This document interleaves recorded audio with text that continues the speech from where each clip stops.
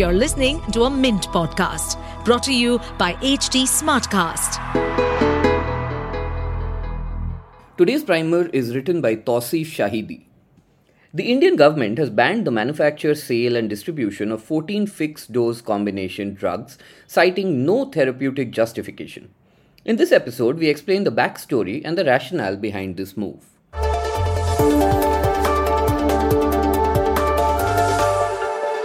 The internet gave us short attention spans. We preferred to like and share content instead of reading and sometimes even watching it. At Mint, we decided to come up with the Mint Primer, which breaks down the big news of today into short, quick, consumable questions and answers. On this podcast, you will find information about everything from cybercrime to RBI's new repo rates. I'm Prasid Banerjee, and this is what happened today. So, what are FDC drugs and what are their risks? An FDC is a cocktail of active ingredients used in a fixed ratio in a single pill or syrup. Such combinations can reduce the pill burden, improve adherence to therapy, and bring down costs.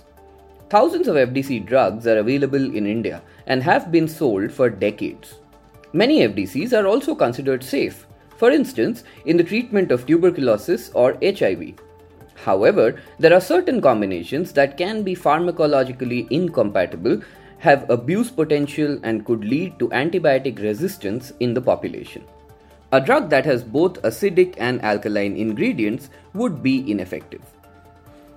And there's something called irrational FDCs. FDCs using a combination for the first time are deemed new drugs and hence require prior approval from the Drugs Controller General of India or the DCGI before being licensed by the state licensing authorities. However, many FDCs were licensed by SLAs without prior approval of the DCGI, leading to an influx of drugs with little evidence on safety and efficacy. In 2016, after a panel found many of these FDCs quote-unquote irrational, the government banned 344 FDCs. However, this ban was stayed by the Delhi High Court. The centre then moved the Supreme Court against the stay order. And what happened after that was that the Apex Court referred the issue to the government's expert body, which is the Drugs Technical Advisory Board, in an order in December 27th for a fresh review.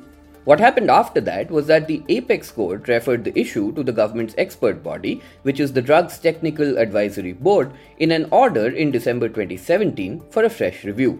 The highest court, however, kept 15 FDCs licensed prior to 1988 outside the purview of its order, but allowed the government to carry out an inquiry. In September 2018, the government banned the remaining 329 FDCs as well.